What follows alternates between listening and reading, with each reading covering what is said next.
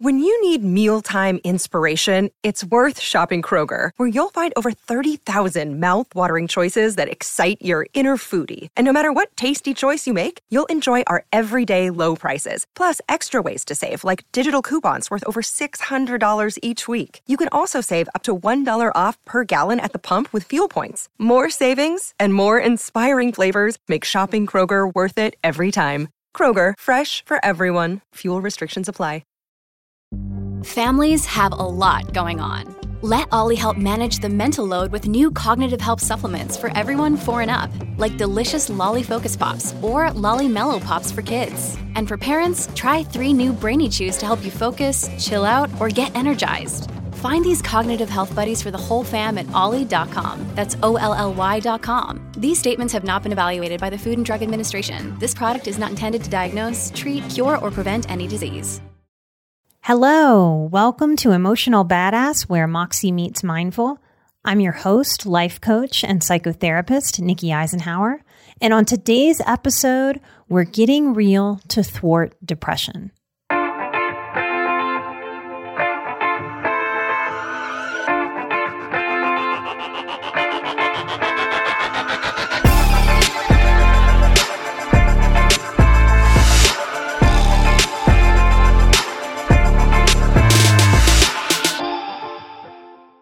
As a tribe of highly sensitive people, many of whom are healing a dysfunctional childhood, there winds up being a very fine line between perfectionism and idealism.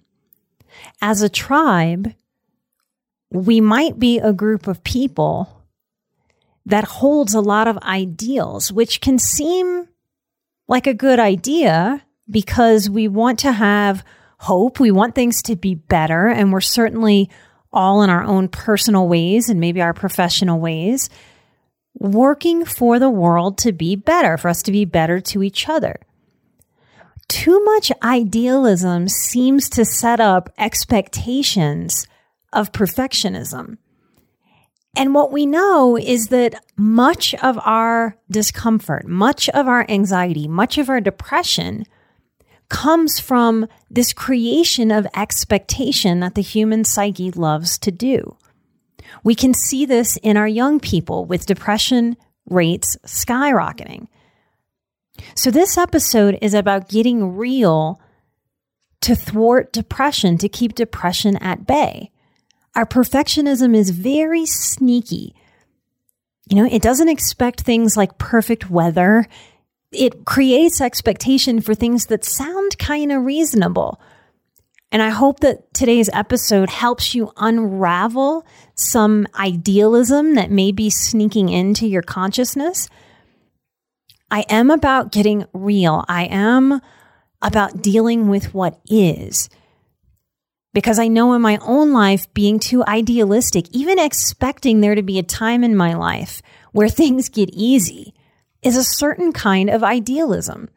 So this is a list. I have 14 things for you that we can get real about. And as always, take what works for you and leave the rest. All right, so this is a biggie. I'm just going to start with this one out of the gate. And I'm just going to say what it is that I want us to get real about. Older people dying is natural and the order of things. Now, every single one of us, if we're not a very small child, knows this. If I sent out some kind of magical quiz to everyone that was listening, all of you would go, yes, I know this. But there's a sneaky kind of idealism that I keep seeing growing with more and more people, differently than 10 or 15 years ago in my career. When we're not dealing with this reality, when we're not prepping ourselves for the naturalness of death, whether that's with our pets that have a much shorter lifespan than we do, whether that's with aging parents or aunts and uncles or even friends, we're not really setting ourselves up to be successful with this inevitability of people dying over the course of our lifetime.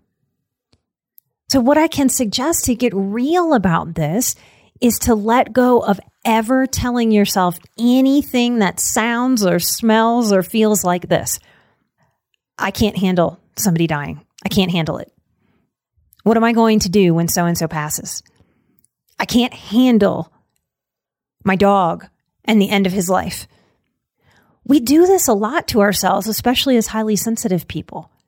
What a bad program to keep reinforcing that we can't handle, we can't handle, we can't handle.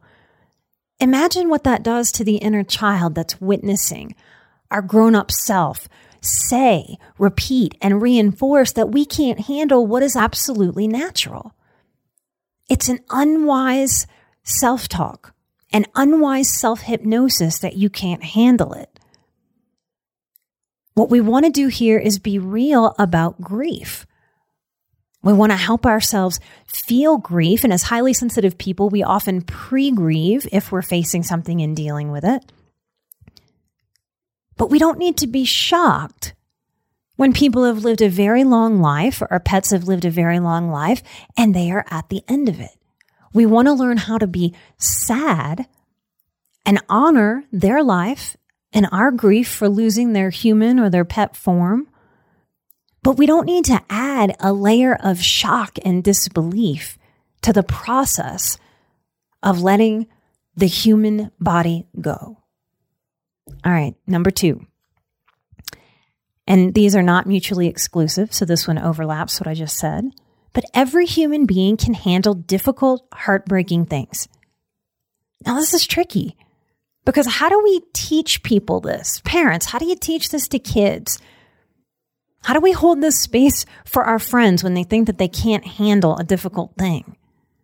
Our loved ones, our siblings, our cousins, our neighbors, our communities. How do we teach people that they really can handle difficult, heartbreaking things without intentionally walking up and crushing somebody's heart and then going, see, you lived through that. We don't want to be that person, right? That's not going to work. What we can do is we can use this life, if we're raising small children, if we have small children in our lives, we can use the age-appropriate milestones like tying shoes or riding a bike or enduring a failing grade with personal responsibility. We use these life experiences, these moments, to really reinforce, wow, that was tough. Look at what you did. Or if someone is going through an emotionally hard time, maybe their first breakup through adolescence or early 20s of their first love, to be able to say, I know that you are hurting more than you have ever hurt before, and it feels like you're going to die, but you're not. Every human has felt that. Look how strong you are for even having your tears and allowing your pain. What would happen if we related to people in such a way, if we had people relate to us in such ways? We might have more confidence as we navigate this messy and uncomfortable human experience of life. We can do so much for ourselves and each other to put on lenses of strength. And when we see the strength, wow, I'm still breathing. Wow, I woke up another day. I don't know how I'm going to get through this, but I can do the simple things. I can brush my teeth. I can get dressed. The more that we look to our strengths and feed our strengths, the stronger we become. Each challenge in this way that life gives our heart, we get the experience of seeing ourselves live through it. And this makes us believe in our own capacity for resiliency, for strength, for endurance. This is why spiritually we go through hard things. And that's a choice to believe in. It's quite depressing to not have that sort of spiritual connection when hard things happen. When we have that kind of spiritual connection, we can meet those hard things with an essence, with a mood, with a leaning in quality that says, I trust on some level that this is going to teach me something about myself, about the world, about life, about people. Instead of that old tape of I can't handle it, we really, really can. Number 3, each individual human being is in absolute full control of very, very little in this life. I mean, what do we really control, y'all? Not that much when you really look at it. Sure, I can control setting an alarm on my phone, but if that phone malfunctions at night, that didn't do much for me. We can only control our career path so much, and we pivot, we make changes along the way because life is a co-creation. We have our ideas, we have our goals, we have our inclinations, our desires, our hunches, and we have our plans. But we don't get to fully control all of the factors. So when we try to control all the factors, we often wind up feeling more and more and more out of control because it's as if life shows up going, yeah, you think you control this. It's a co-creation. You are to be guided. One of my sayings that I believe that I needed to hold on to for a while is that I didn't get to choose the lessons. I don't get to choose the lessons. And the more that I allow that life is showing me lessons as a way of being, as a value system, as a mindset, as I move through the world, the more control I feel over my being. When we lose it about anything, there's some kind of element of some kind of control that we expected to have that we didn't get to have. One of the things that happened recently to me and my sweet husband is in traveling back and forth between our old place and our new place as we move, an entire bottle of maple syrup opened and turned over in the back of our car. I've never seen anything like it. Wiping it up, it was like inches of maple syrup. Now, old me would have seen that and it flipped out.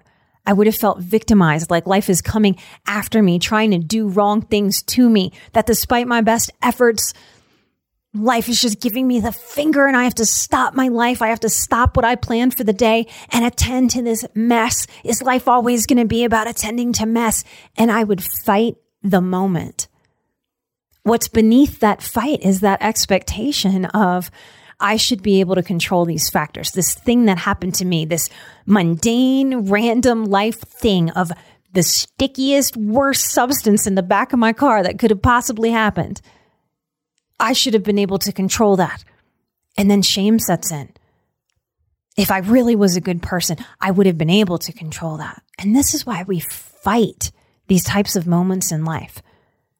From practicing everything that I try to model and talk about with you on the show, I could meet that maple syrup with, ooh, all right, here we go, and roll with it. And be peaceful and genuinely not angry or not upset. As I started cleaning it up, I was saying to myself, this is so fixable. I'm so glad that this problem that dropped at my doorstep is a fixable, manageable, easy thing. No one is hurt. No one is damaged.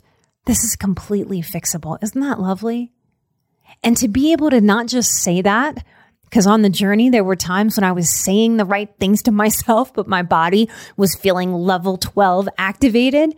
And that's just the difference between head knowledge and heart knowledge.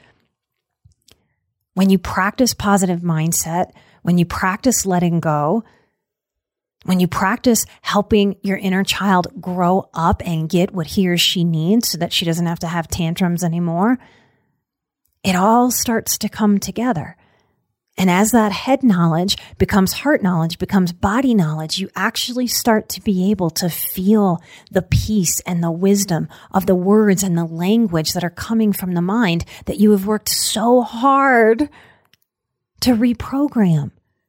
Because those old trauma programs are so full of darkness and heaviness and shame and basically just wrong-minded stuff that digs our depression hole deeper. The most control that I've been able to feel in my life comes from letting go of this idealized control. And then I can flow. I can laugh when life sends me not just a lesson, but I knew in that maple syrup moment that the universe wasn't trying to make me have a bad day. The way I received that is the universe going, you know what, Nikki? You just get to strengthen that letting go muscle right now. You get to strengthen that. This gets to feel as easy as it can possibly feel, even in the face of something you didn't want. That's how we find more beauty in the life moments that aren't just massive wins for us. I don't have it on my list, but that's kind of another idealized expectation that if we're doing life right, we will always be winning. Instead of realizing that for the wins to really feel wonderful, they can't be constant. We'd grow bored of them. We wouldn't appreciate them. All right, number 4. Being alive is uncomfortable. There seems to be a growing expectation, particularly in our youth, that we are entitled to a certain amount of comfort in this life. And if we look back at evolutionary biology, evolutionary psychology, how we have developed as a human tribe, when has it ever been easy? We have been growing food. We've been fighting each other and surviving. We've fought predators. In more modern times, poor work conditions, health struggles, different diseases. We've thought certain things like, I can't think of what the name of it is right now, but things that they used to put in old time watches disfigured people, killed them. The human condition is in figuring things out and trying to get to greater and greater security and ease. But we are always going to have elements of struggle. Life is struggle. Look at the human birthing process. Look at the animalistic birthings. No birth is this gentle, easy experience. It's intense, even in the easiest of births. There's an intensity. We have intense births, and then if we are seekers, we have intense rebirths. What would it be like to embrace that instead of to fight it? Of course, I want more and more and more comfort in my life.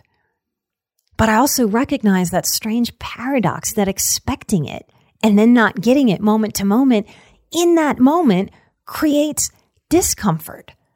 And if all we have is the present moment, that is a poor, wasteful use of that present moment. Being alive is uncomfortable. I can flow with that. I can bring ease to that. I can trust that each uncomfortable moment is strengthening something inside of me or outside of me. I can work with that instead of create this expectation of constant comfort or of more comfort than we're getting. Number 5, mindset really is everything. I am big on taking care of my physical body at this point in my life, in my 40s. And I've been on a taking care of my body track for a long time. But what I know is more important than even this physical body is my mental mindset. You know, our bodies can go, you guys. We can lose limbs and still function. We can lose the use of our legs. We can even become quadriplegic and be unable to move any of our limbs. At the end of the day, our mindset is so important. It is everything.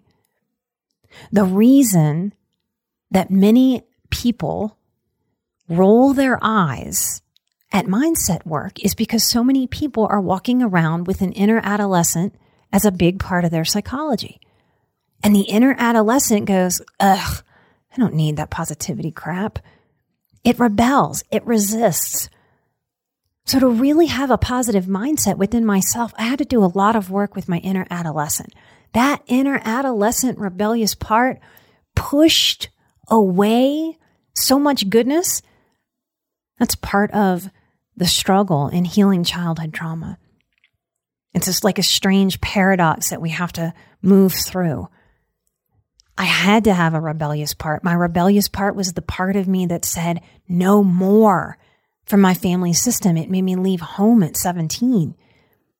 Rebellion is not bad. But if we're continuing to have a rebellious part that pushes away options that might very much serve us, we've got to examine that. We've got to break that down. We've got to work on getting that resistant part in a healthy place. You know, if someone attacks me, I want that resistant part of me, that fighter part of me to come out swinging, kicking, biting, screaming. I will fight dirty, dirty, dirty if somebody tries to hurt me. Rebellion is really good, but we really have to have some internal boundaries and a wise woman or a wise man part of us that steps in to redirect that part, to really not let that rebellious, self-sabotaging part of ourselves take over the bus of our life. If I let that part of me take over, she would drive me to some very bad places. I've been to enough bad places. I don't need to keep going. I want to learn those lessons and never go to that neighborhood again. That's part of how I've learned to be proud of myself and self-respecting. Very hard to be self-respecting, proud of ourselves, grow our self-worth if we're still allowing an adolescent, immature, reactionary, rebellious, screw it, I don't want to try the healthy thing part of ourselves make life decisions. Number 6, risk is necessary and we all must have a relationship with it. Now, this is one of those things that I think very few people ever talk about with their children. Certainly nobody talked about with me. But so much of life is about being able to healthily risk. To start any new relationship, we are risking our vulnerability. To start a new job, to walk into a new place, we are risking being the outsider, not being included. When we make any kind of big purchase, our first home, a car, we are risking. What if we buy a lemon? What if we make the biggest purchase of our life and it doesn't work out? We risk in those big ways and we risk moment to moment. There are risks that we accept so readily without even a second thought. Getting in our cars is one of the riskiest, most dangerous things any of us could ever do. And yet most of us do it every day, multiple times a day, putting our children into those vehicles, and we don't even allow ourselves to consider the risk, because if we looked at the risk anymore and frightened ourselves, we might not get in those cars. We've accepted that risk as a society and on the individual level. How do we reparent ourselves to have a healthier relationship with risk? How do we empower our kids, those of you raising parents, and our collective kids as a society? How do we help them have a relationship with risk so that they can understand no risk, no reward? But there is dangerous risk and there is well thought out, well calculated risk. There are reasons why we don't just take our entire paycheck and go sit at the casino. There's a reason why we don't take our rent money and go buy scratch-off tickets. What do you want your relationship with risk to be? Do you frighten yourself about risks that would be really healthy, or do you encourage and empower? The perfectionist can really work havoc here, because sometimes our perfectionistic parts want to be able to calculate absolutely no risk and have perfect, super duper safety. And it's not available. This is where we can get stuck in decision making. Because if we can't take a healthy risk, how do we make a decision about going back to school? A decision like having a child or not? A decision like to get married or not? A decision to get a pet or not? How do we make healthy risks? What relationship do you want to have with risk? When we don't allow enough risk, we start to give ourselves the subconscious message that we are very, very delicate and we cannot tolerate any risk at all. This is how people's worlds get smaller and smaller and smaller and smaller. So there's a certain amount of risk that we need to invite in this world to have richness, to have relationships. People who become agoraphobic, those are the people that are scared to leave their apartments or their homes. They don't go outside. And in this time and age where everything can be brought to your doorstep, that's a very dangerous thing. Agoraphobics start to believe in this expectation that I get to feel safe all the time, that the outside world is just too risky and it's safer in here. And in that way, they stop living even if they stay alive. This episode has turned into a long one, so we are going to split it up into a part 1 and part 2. If you would like to listen to part 2 right now, come join us at the $2 level at patreon.com/emotionalbadass. $5 level people, you're still going to get your exclusive August episode. This episode isn't it. This is just an early release. We'll release part 2 right here on the iTunes feed for our next week's episode. This is a great time to join the Patreon. Right now in August, you can vote for the next Pay It Forward. We give 10% of what our Patreon brings in forward. We pay it forward. We've been doing that since the very beginning, and I haven't done it in a while. So we have $2,300 to vote on as a community. And right now we are voting on Raising Men and Women Lawn Care Service. This is a fantastic organization, as is Let Grow. If you didn't catch the episode where I talked about these two amazing organizations and what they're doing for our children and our youth to help them build confidence, you can go listen to that episode, or you can come to the Patreon and find out more. We'll announce the winner of the next Patreon Pay It Forward in September. You also have voted at Patreon for the next live stream Q&A in August. The vote is now closed. We were voting on body, sex, or spirituality, and y'all voted for sex. So you can come ask me a question about anything, your sexual development, what happened to you in childhood, or what didn't happen to you in childhood maybe is affecting you in that department. What goes on relationally? What is it like to recover from childhood sexual abuse? You're welcome to ask any question about vulnerability and intimacy. Whatever fits into that topic, you are welcome to ask. You can also still get our Patreon code for the Boundaries course. We're going to blink and it is going to be here. We're about 2 months out. I look forward to it every year. It's where I really get to put my teacher hat on. And coming to the live streams at Patreon, that's a great little bitty shot, a little bitty taste of how I might be different than this voice on the microphone that you listen to on a podcast, and what happens energetically to me as I put on that teacher's hat. You'll be able to see at a live stream Q&A that generally happens the second Wednesday of the month. But that's a great place to feel out my energy and see if you want to learn in that group format. I have a lot of fun. We have a lot of heart. We tend to have a lot of tears too, sometimes happy, sometimes sad. All of you are highly sensitive, and part of growing into who we are is learning how to accept our vulnerability and finding other people that feel on a deep level to learn next to and with is quite the beautiful experience. Those of you who have already signed up, I can't wait to meet you. Those of you who have signed up for your second or third year, I can't wait to see you again. I'm an emotional badass. You're an emotional badass. And together we are where Moxie meets mindful. Light and love. And I'll see you right here next time. Bye-bye.